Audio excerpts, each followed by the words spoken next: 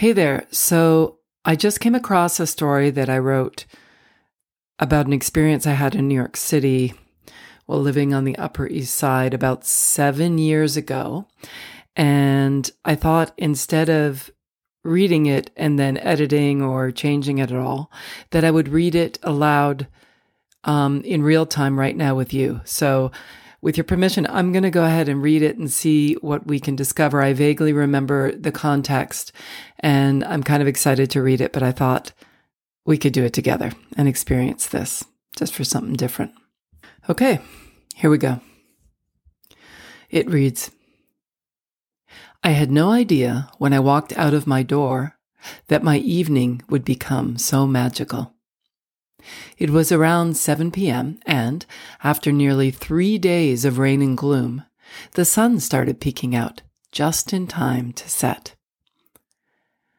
I leapt at the opportunity to cure my cabin fever and threw a jacket over my only wear these at home sweats and set off to catch the sunset over the reservoir.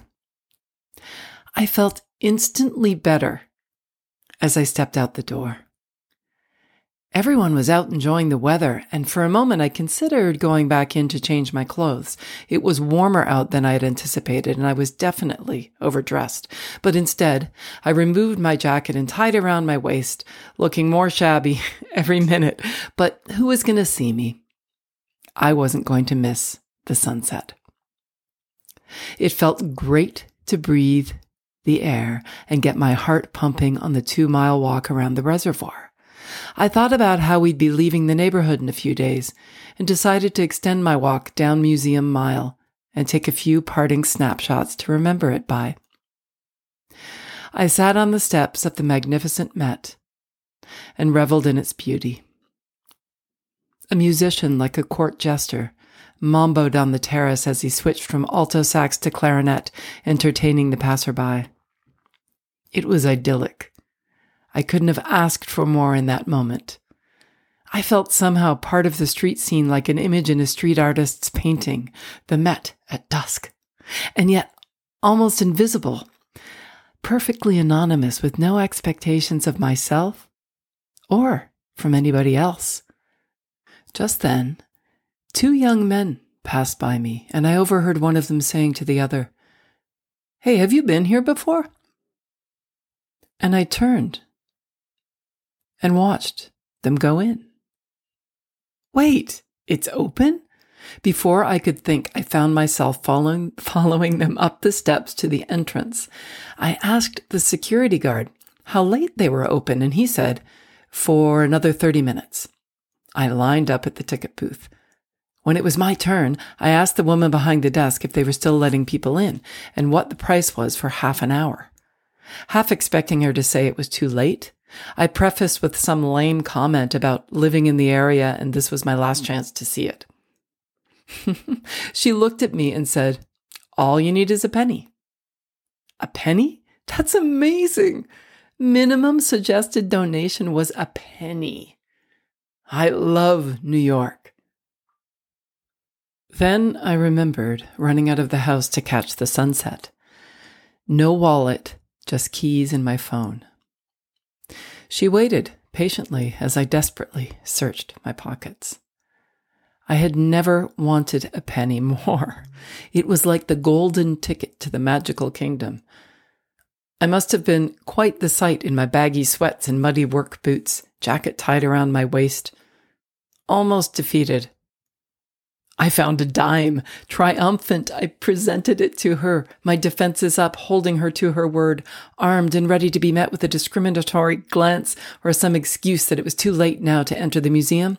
I was met instead with a gracious smile as the attendant accepted my dime and passed me through. The Met is monumentally impressive. It's massive. A half hour could barely get you through the grand corridor. Determined, I asked the security guard for his recommendation, and he suggested I check out the fashion exhibit downstairs.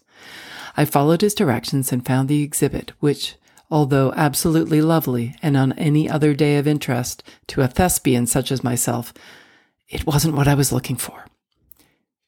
It was then that I stumbled upon the American wing, which I only recently discovered was the Charles Engelhardt Court.